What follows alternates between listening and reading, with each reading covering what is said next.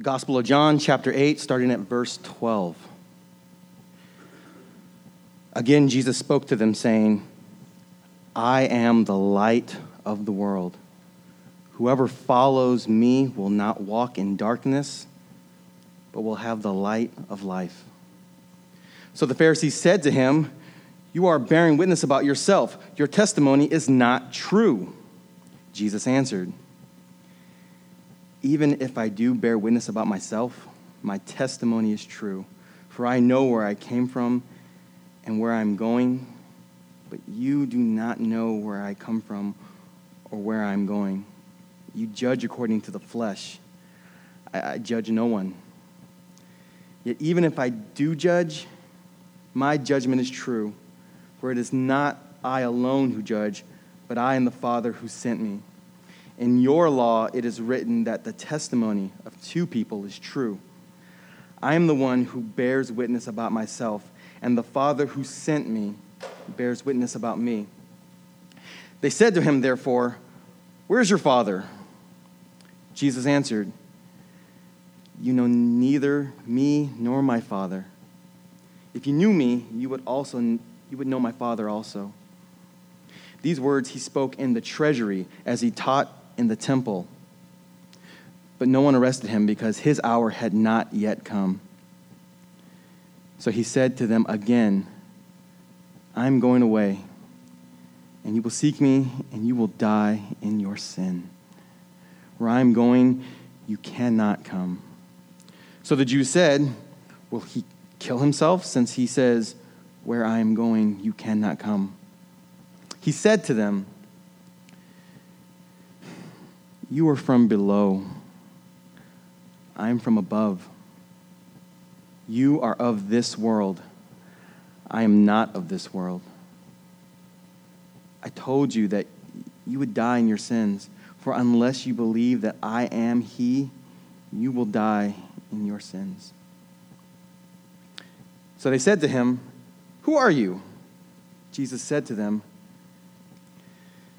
Just what I have been telling you from the beginning. I have much to say about you and much to judge, but he who sent me is true, and I declare to the world what I have heard from him. They did not understand what he had been speaking to them about the Father. So Jesus said to them,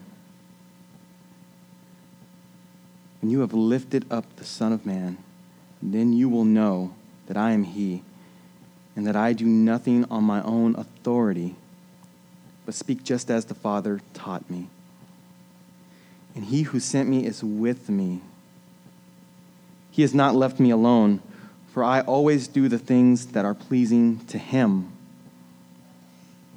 As he was saying these things, many believed in him. This is the word of the Lord. Amen. Thank you, Austin. Let's pray real quick. Father, we thank you for this time. Pray that you would speak to our hearts, that you would help scales to fall from our eyes and stony walls to crumble around our hearts as we see you exalted in your word. I pray that many of us here would be drawn to you as we see you lifted up. Have your way in this time, Holy Spirit. Do the work that you want to accomplish today, and help me to get out of the way. In your name we pray. Amen. So Jesus claims something here. He makes a claim that if you catch it today, will totally set you free. Free from worry and despair and longing. Free from roaming around a cold, dark wilderness alone. And free to come into the light and the warmth and the place you were meant to live, right there next to God. How many of you guys would like that today? There's people here in this passage we see that are stumbling on this claim. And they're stumbling on this claim that Jesus makes because of a few reasons. A couple that we're going to point out that the text really highlights. One, because they just can't comprehend it. They don't get exactly what he's saying. And we'll see that throughout the text. Also, others of them just have a hard heart towards it. They get it. They get what he's saying, and they're not ready to receive it. They're not ready to accept it and live in light of it. But others are here in the text who do accept what Jesus claims, and their lives are changed forever. But what is this claim? that stirs up so much emotion and controversy. It's right here in verse 12. We just read it. Again, Jesus spoke to them saying, I am the light of the world. Whoever follows me will not walk in darkness, but will have the light of life. And there's a certain way, I think, in our modern world we can kind of understand. Let me just get this unwrapped here. That was very well done.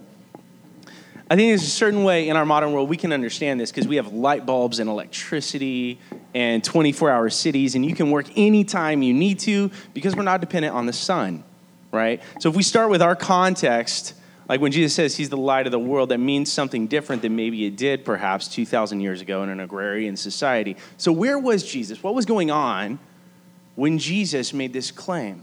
If you just by way of reminding you guys, because we're in chapter 8, so let's step back to chapter 6 and 7. Jesus is at something called the Feast of Tabernacles.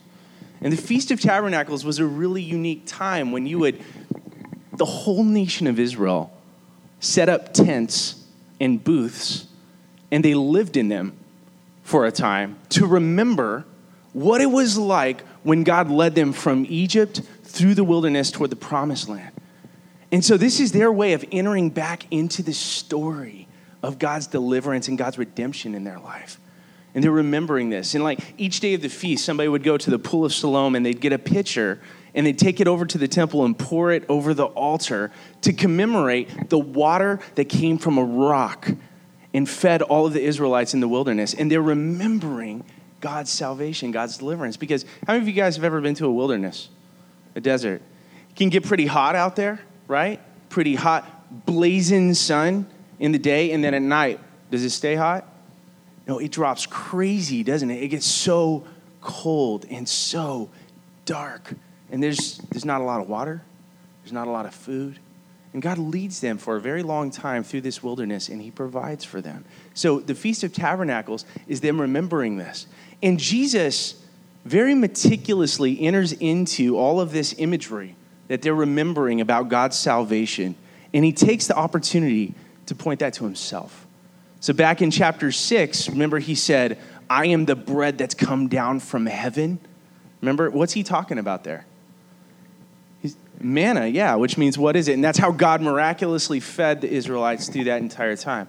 And in the chapter before this, he says, if any man will come to me and believe on me, out of his belly shall flow rivers of living water. And he's talking about, if you read a lot of the commentaries, they'll point out, he's talking directly about that water that they're dumping on the altar every day to remember how God met their thirst? Yeah, met their thirst in the wilderness from a rock, right? And now in this chapter, Jesus says, I'm the light of the world. Now, we can just say, well, that's kind of like the sun. And there's definitely some truth there. But Jesus is talking about something very particular here. See, every night of the feast, you know what they did? They took these big, you guys know what a menorah is? Like Hanukkah time and a Jewish candlestick? Well, they had these giant menorahs. And they would light them in the candle courtyard. And the fire would light up the entire courtyard. You could see it all around Jerusalem. And it looked like the temple was on fire. And that signified something. Those lit up menorahs signified the glory cloud that God guided Israel with throughout the wilderness. And in the day when it was hot and the sun was pouring down, that cloud would give them shade. But at night, it became a pillar of fire. And what you guys remember the pillar of fire? What are some of the things that it did? Do you guys remember those stories? It guided them. They sensed the very presence of God with them in the camp. God is with us. He is for us. He is leading us. And then the pillar of fire would get up and it would move, and they'd all like pack up and move with it, and then it would stop, and they would stop. It was kind of like that Ludacris song, when I move, you move, just like that. It was just like that. Naveed played that last night at a birthday party, and yeah. And so, as the poet Ludacris said, what else did the glory cloud do? Anybody else? It's a fire, right? And what's the desert like? Cold at night. So what's that fire doing? Warmth. Is the desert like at nighttime? Is it bright and like beautiful and you can see far away? No, it's dark. It's unsafe. Enemies can sneak up on you, wild animals into the camp, stealing away your young. Fire provided light. And Jesus is using all that imagery in this moment at the Feast of Tabernacles to say, guys, all of that stuff in the Old Testament, first of all, that's not some distant God for a long time ago. I'm right here, right now. I am your provider. I am directing you. I am close to you. I'm God come near. I've got you. I love you. I'm for you. I am the light of this world. And if any of you will follow me, he will have the light of life. What an exquisite promise. I want to ask you guys, because that's an audacious claim. When you think about that, do you believe that? Do you believe right now, right here, in this moment in your life where you're living, that God cares for you? Do you believe, thank you, we got one amen. Do you believe that God is your provider? Do you believe he's leading and guiding you? You believe his plan, even though it might lead you some places you may not be sure about, places you might even not want to go or would have planned to go, that he's got a good ultimate plan for you? Are you ready to follow the pillar of fire? Are you ready to walk in the light? We all struggle to believe that at times, don't we? I mean, I don't know about you. Maybe you're here today and you've never believed that Jesus is the light of the world. Or maybe you're here today and you've believed it at times. You've been walking with God for a long time, but there's been some times, maybe even recently, where you've really stumbled, where you really failed to believe that. And I know all of us have struggled to believe this, because if we didn't, we'd have perfect track records, wouldn't we? Like, if I perfectly believed that God loved me, that he wanted to provide for me, I would never go outside of him and his will to search to provide for my own satisfaction, would I? My own pleasure. I would trust him. If I perfectly believed that he was leading me and guiding me where he wanted me to go, I wouldn't try to take control of my life and hold on to it with clenched fists and manipulate my way through things. I would trust. I would rest in his control. If I really believed Jesus Christ was the light of the world, I would not walk in the darkness. I would long for the light. We all struggle with this. We all sit here today, I think, a bundle of contradictions in some ways. Longing to trust him and his protection, yet fighting for control. Desiring his kingdom to come, but kind of wanting to be the king of it ourselves. Yearning for his nearness, but settling for the warm body of a stranger, or the next high, or diving too deep in the bottle. Taking good gifts of a loving father and rejecting him for them. Taking the good things of God and turning them into God things and worshiping them instead of him. And still, patiently, lovingly, gently, Jesus is here saying, I am the light. Follow me, and you will have the light of life. And it's so important that we take these words seriously for a moment, because Jesus means them. These aren't politicians' promises like we're hearing every day on the news that just kind of go out the window once election's over. Jesus means this for every human that will receive it. He is the light of the world. What a wonderful promise. If you will follow him, not just believe in him like he exists, but like the children of Israel had to follow the pillar of fire. If you'll follow him, if you'll trust, if you'll obey, if you'll let him be Lord of your life, you will have the light of life. What a wonderful promise. And I think that there's nothing more important for us today in our world than that, because people all around us, the people you might know at work or school, are walking in darkness.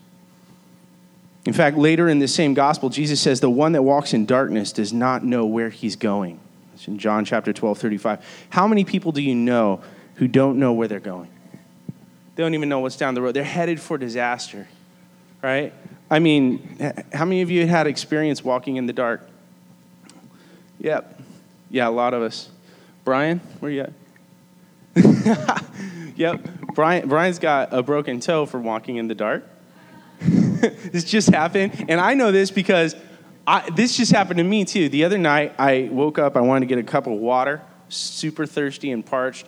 And at the end of our hallway by our bedroom door, those that are part of our missional community or have been over to our house, you know that Ivan's got a bike because we're in an apartment downtown. Where do you keep a bike? You know, you don't have like a, maybe we should get like a ceiling rack. That'd be really cool. Anyway, so it's at the end of the hallway right by my bedroom door, and I know I have to avoid it, so it's dark, and I go to avoid it, but somebody lovingly has placed a giant blue IKEA bag full of folded clean towels right there in the one space where I would step.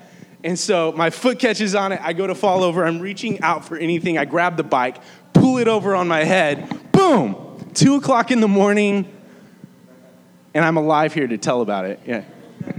Walking in the dark sucks. It does. It's no fun, right? We break our toes. We break our pride. All kinds of stuff.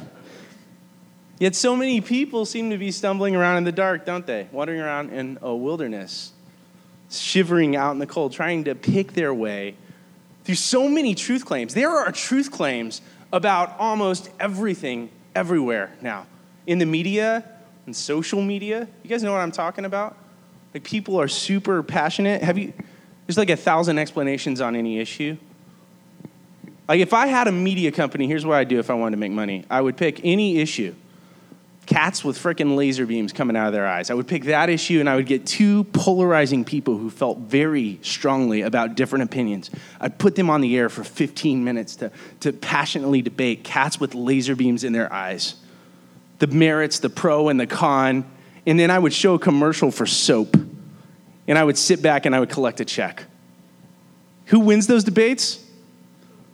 Yeah, the guy selling advertising, right?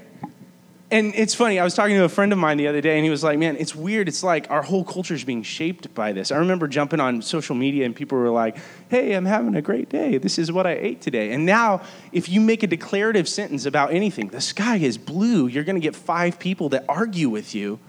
Have you guys noticed this on Facebook? I got 2 no's. You guys probably don't have Facebook. That's probably, yeah. If you're on Facebook, you know this to be true. I mean, look at the current political debates.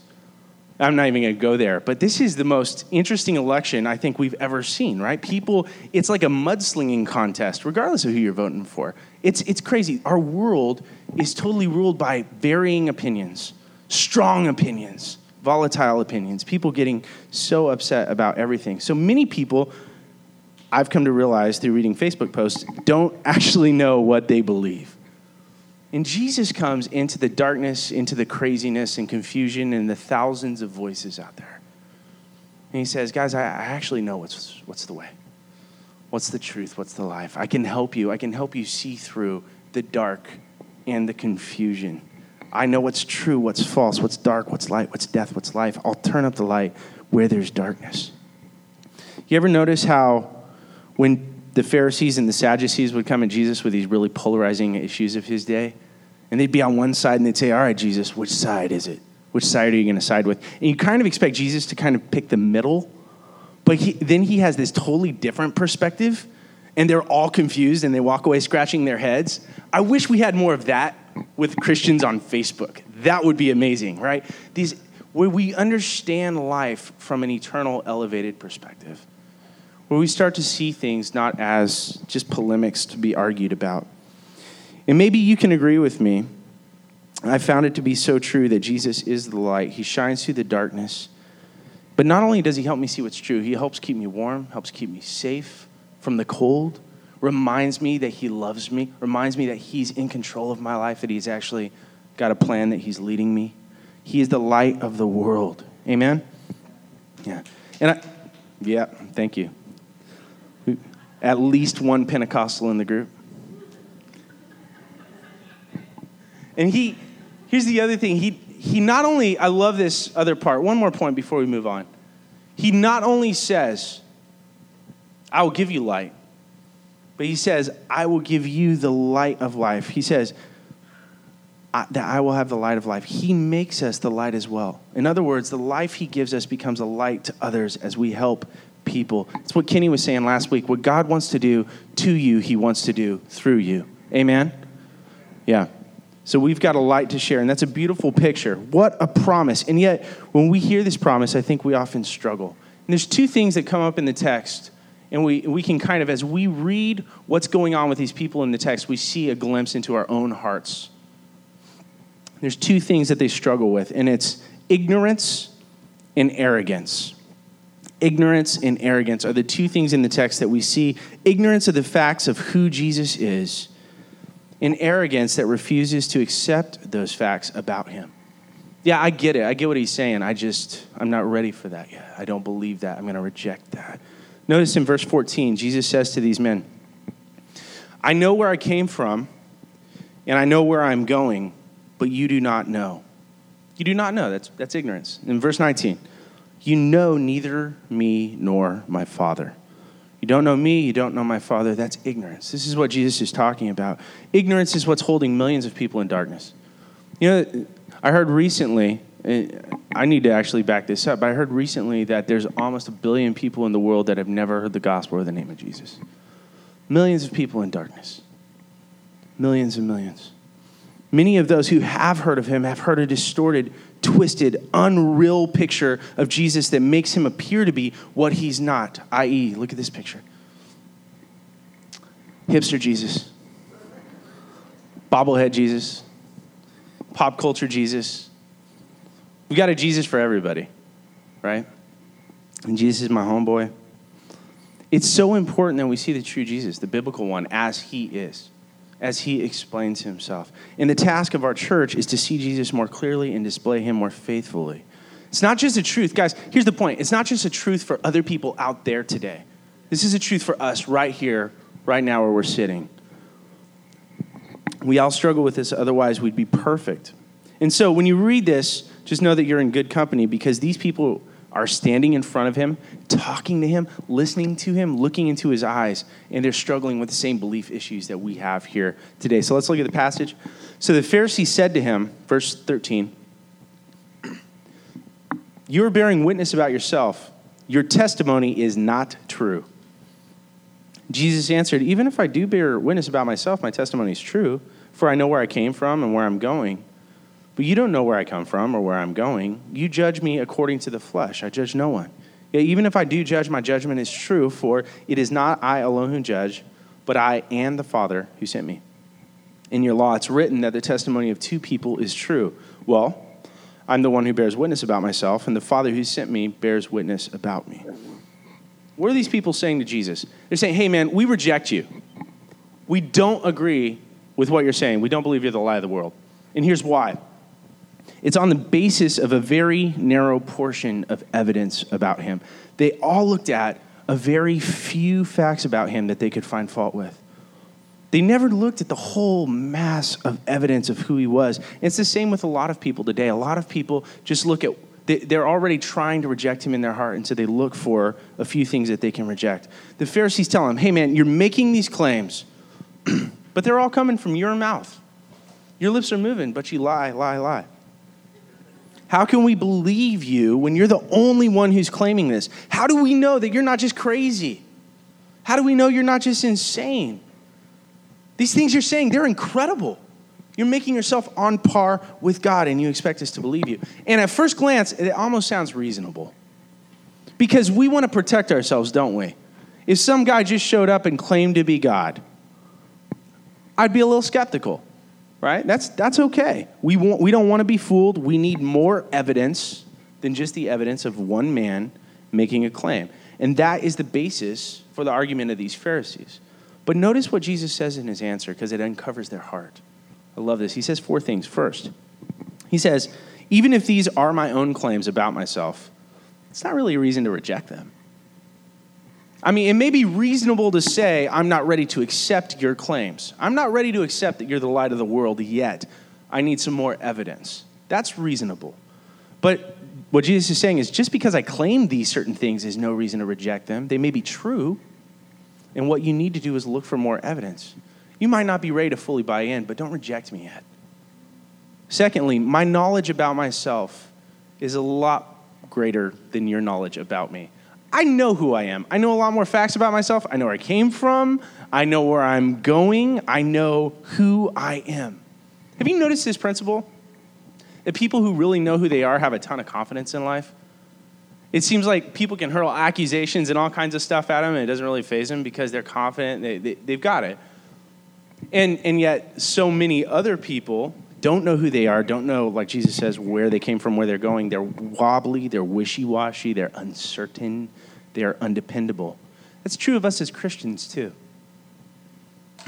When Christians really believe what God says about them, when they refuse to listen, sometimes even to their own feelings that lie to them about who they are, but when they believe that God has made them new creatures in Jesus Christ, that they're free from the old life, that they're free from the old broken patterns of sin and habits that drag them down for so long, those Christians have a tremendous sense of security and effectiveness in their lives, and that's what Jesus had. Look at the peace he had, craziness all around him, people hurling all kinds of accusations at him. And in the middle of that, he's got this quiet confidence and this peace. And that's why he can say to the Pharisees, I know who I am, but you do not. And then he gets to the heart of the issue. He points out to them that they are not interested in finding out who he is. That's the problem there, isn't it? They really don't want to know who he is. Remember back in chapter 5, he pointed this out to them too. He said, man, he didn't say man. He didn't say it exactly like this. I'm paraphrasing. I think we actually have the scripture up there, John 5. For if you believed Moses, you would have believed me. He wrote about me. They had the Old Testament scriptures. They'd read them from cover to cover, yet they hadn't understood them. They would have had plenty of evidence that Jesus was the Messiah, but they didn't believe the Old Testament. And today it's the same. Many believers, many of us struggle in our daily walks for the same reason. We don't really believe what the Word of God says all the time, right? So we have no confidence or awareness of who Jesus is. Some of us here are afraid to trust his promises to provide. Some of us here are terrified of submitting to his control and his sovereignty and his plan for our life. Some of us really aren't sure if his heart is for us. And what we need more than anything is to see Jesus more clearly so that we can overcome the ignorance that clouds our hearts and become knowledgeable about Jesus and what we believe. We need to read our Bibles. We need to walk in prayer and get to know Jesus. We need to share stories of his grace and remind one another to see him high and lifted up. Amen? Yeah. We need to recount the stories of God's salvation. We need to do it all the time. Thirdly, Jesus tells them, you reject my claims because you look only at appearances. You're judging me according to the flesh. I'm not wealthy. I don't have any political ambition. I don't have any standing in the social realm, so you reject me. You even think I'm from Nazareth of Galilee. And you say, oh, he can't be the Messiah because he comes from Nazareth. But you haven't even taken time to research my life, that I was actually born in Bethlehem, just like the prophet said. Right? You don't have an interest in really knowing about me. You think the Messiah is going to come and lead a revolt against Rome. And you know what? One day I will overturn Rome. But it's going to be in God's time, not in yours. But because it's not in your time, you're rejecting me. You're saying this can't be the Messiah because he doesn't fit the schematics that I'm looking for. So like many people today, they were saying no to Jesus because of insufficient evidence, but they never bothered to look at all the evidence that was actually there. And then lastly, fourthly, he points out, as a matter of fact, I do fulfill the law. You guys are saying the law needs 2 witnesses. Well, there are 2. I'm my own witness, which is perfectly legal if you watch, any trial cases, a Law and Order or whatever. Like, we can testify about ourselves, right? That's part of the judicial process. And so Jesus says, I'm my own witness, and the other witness is the Father that fulfills the demands of the law. You ought to accept that. But what does Jesus mean when he says, the Father bears witness of me? We need to ask that today because I think for some people here that might be a barrier. It might be a barrier for coming out of darkness and into light. And there's 3 things that the Gospel of John before this has been building toward and showing how the Father testifies to Jesus and witnesses to him. The first thing that we've seen over and over in the Gospel of John is the miraculous signs that Jesus has done, right? And I'm not talking about sleight of hand, magic tricks, card tricks on the street. He's not David Copperfield out there doing some street tricks and then saying, all right, guys, $80 a ticket. I'll be at the MGM Grand. Come check me out, right? It's not what Jesus is doing. He's not trying to gather a crowd. It seems like every time he does gather a crowd, like in John chapter 7, he kind of drives them away. He says things like, yeah, take up your cross and follow me. And they all go running. They're like, I'm here for the miracles, not for the cross, dude. You're talking crazy. Hey, if you want to have part of me, I'm the bread from heaven. Eat my flesh and drink my blood. And they're like, whoa, dude, you're crazy. And they go running for the hills. So Jesus isn't trying to gather a crowd with his miracles. In John, there's 7 great works that Jesus does, 7 great signs, 7 great miracles. Just like there's 7 I am statements, one of which we're talking about today. And in the 7 great miracles, each of them point to the very nature of God. It's an unfolding of who God is and his character as revealed in Jesus Christ. So it's a claim to divinity. Jesus is showing them who he is. And then in John 3:2, somebody says, nobody can do the things this man does unless God is with him. That's a testimony of the Father. See that? So that's the first thing. Second thing is that people's response. They had this internal conviction when they encountered Jesus. Look at in John chapter 7, verse 46.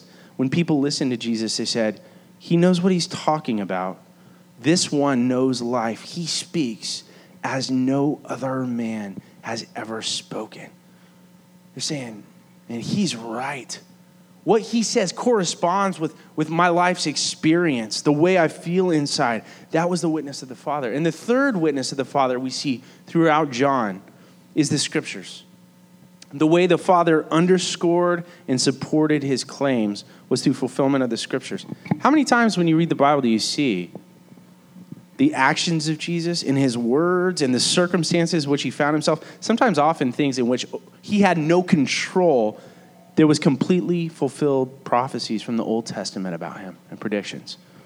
So despite the constant witness of the Father, signs, scriptures, internal change, despite what they saw, heard, and felt, these people were rejecting Jesus and they were ignorant of the facts. But that's not the only thing. They were not only ignorant, they were arrogant. John turns to the second reason why men and women remain in darkness. One of the things is our ignorance. The other thing is our arrogance. Look at verse 21 and 22.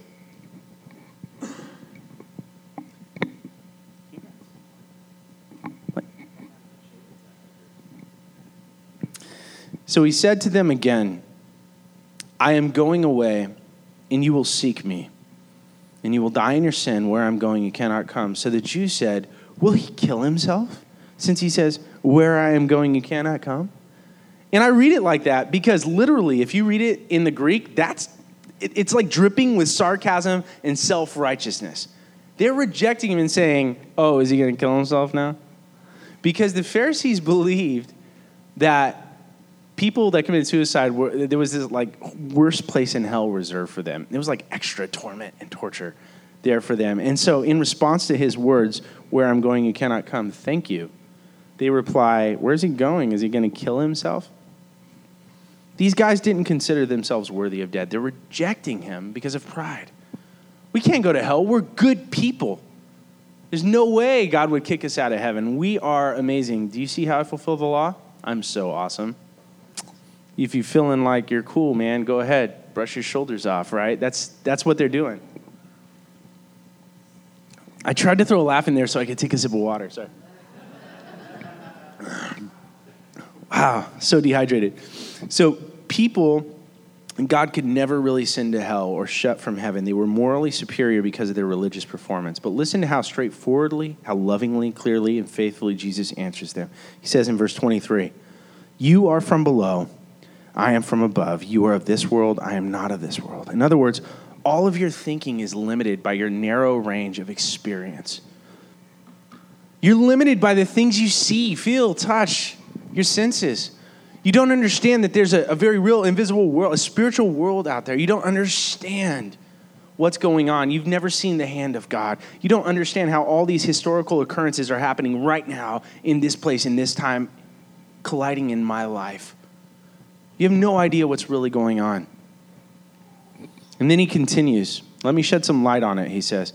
I told you that you would die in your sins, for unless you believe that I am he, you will die in your sins. And that kind of shocks them back to reality, right? And so they say, okay, who are you? And Jesus said to them, just what I've been telling you from the beginning. I have much to say, about you and much to judge, but he who sent me is true, and I declare to the world what I've heard from him. And they did not understand that he had been speaking to them about the Father. These guys are so blind. So Jesus is saying, because you're so limited in your outlook, because you're looking for life only from your limited standpoint of what's happening in your day-to-day, you're in an unconscious bondage to the God of this world. You think you're moral and good. But that righteousness has become self-righteousness and pride and arrogance. You're hardening your hearts against the Messiah. Hardening your hearts against him because you don't want to receive this, and you're living in slavery that will end finally in death and hell, and I'm your only way out. I want you to see that. Do you see how loving and faithful he was to these people? I'm amazed when I read how patiently Jesus deals with people who are in darkness. Because he was very patient with me when I was in darkness, and over again in my life when I've walked away from the light and been in darkness. He's been so loving and long-suffering and patient with me. And these aren't words of anger or accusation or condemnation from Jesus. It's love. It's an earnest pleading. You're going to die. Everybody is. And you will die in your sin unless you lay hold of the provision God has made for the sin of mankind. So it's because of their ignorance and it's because of their arrogance that they refuse to come to the light and they remain in the darkness. It's heartbreaking. It's heartbreaking because we weren't created for the cold, dark wilderness. We were created to walk in the light and the warmth and the intimacy of God. That's what you were shaped for. But our desire is to be Lord over our lives. So whether it comes from ignorance or from arrogance, what often drives us and keeps us in the dark is our desire to be in control and Lord over our lives. We want to do things the way we want, and that leads us out into a cold, cold, dark desert. And that's what John says in John 3:17. And this is the judgment. The light has come into the world, and people loved darkness rather than light because their works were evil. What's he saying? He's saying that we reject Jesus as the light because we want to live our way. We want to do things our way. Either because we want to live far from Christ and live out our broken desires blinded by ignorance, or because our arrogant hearts have puffed up and made us feel like we don't need him. We're victims of proud, hardened hearts. One of my favorite bands, Kenny showed me this band a long time ago. They were really cool in an indie band, but then they became a pop culture kind of a crossover band. Come to find out, they ran in a lot of the same circles as us. Kings of Leon, growing up, a lot of the same circles. You guys know Kings of Leon? And Caleb wrote and recorded a song in one of his dark times, which, of course, the band, they're not really in church anymore. They're living that rock and roll lifestyle, really going for it. And Caleb wrote this song and recorded it when he was drinking pretty hard. And here's how it starts off. Just listen to these lyrics. Because I was praying about this sermon, this song popped in my head. I'm on a corner waiting for a light to come on. That's when I know that you're alone. It's cold in the desert. Water never sees the ground. Special unspoken without sound. You guys remember special unspoken prayer requests back in the day? Then listen to this heartbreaking ending. This is what he says. Jesus don't love me. No one ever carried my load. I'm too young to feel this old. Yeah. That song is called Cold Desert. And Caleb said in an interview I was reading that he didn't even know what he'd written. He wrote it and recorded it, and it was pretty wasted. And when they played it back for him later, he broke down crying because he didn't realize that all that was going on in his heart. He's just writing from a place of brokenness. No wonder life felt like a cold desert. That's exactly what it was away from the light. And maybe some of you, as you came to church today, maybe you felt like you've been in a cold desert. Or maybe as you've heard the songs and listened to the scripture and heard the word of God today, maybe you've realized and seen some of that inside yourself. Man, I've got some cold desert areas in my heart and my life where I'm not letting the light reach. Maybe you can relate today. And that's where the people in this passage are. And at first glance, it seems pretty hopeless. It seems pretty dark. Ignorance is blinding their eyes. Arrogance is blocking their hearts and keeping them from the light. But don't stop reading there, because I've got good news for Caleb. I've got good news for every one of us. There's this passage that comes right here at the tail end. I love this paragraph. This is a wonderful paragraph. So knowing their blindness, knowing their pride, knowing their ignorance, Jesus said to them, verse 28, when you've lifted up the Son of Man, then you will know that I am he, and that I do nothing on my own authority, but I speak just as the Father taught me. And he who sent me is with me. He's not left me alone, for I always do the things that are pleasing to him. And then John records how they respond. The last verse. And as he was saying these things, many, and we're talking about many of the same people who were rejecting him, many of them believed in him. What made the difference? It was the cross. It was the cross. What does Jesus mean when you've lifted up the Son of Man? Well, he talks about that all throughout John. In John 12, actually, he makes it really clear. He says, and when I'm lifted up from the earth, I will draw all people to myself. And he said this to show by what kind of death he was going to die. See, this is the breakthrough point. This is where the light breaks through. As Jesus says, I'm the bread of life, they run. Jesus talks about living water, they run. But then the moment he starts talking about being lifted up, all of a sudden people start believing. When you see Jesus on the cross, that's when the light breaks through the darkness. That's when you begin to understand what he's saying, that if he's lifted up on the cross and gives himself for the sins of the world, when you see him hanging there for you, then you begin to see Jesus for who he really is. The Lord of glory, the liberator of man, the redeemer of our sin, the cleanser of our shame, the one who can wash away all our stains and forgive us. Why? Because he took our place. Amen? I want you to think about this as we close. Jesus on the cross, he faced the dark and the cold and the distance from God there on the cross so that we could walk in warmth and intimacy of his light. He faced loneliness so that we could be brought near. He became sin so that you could become righteous.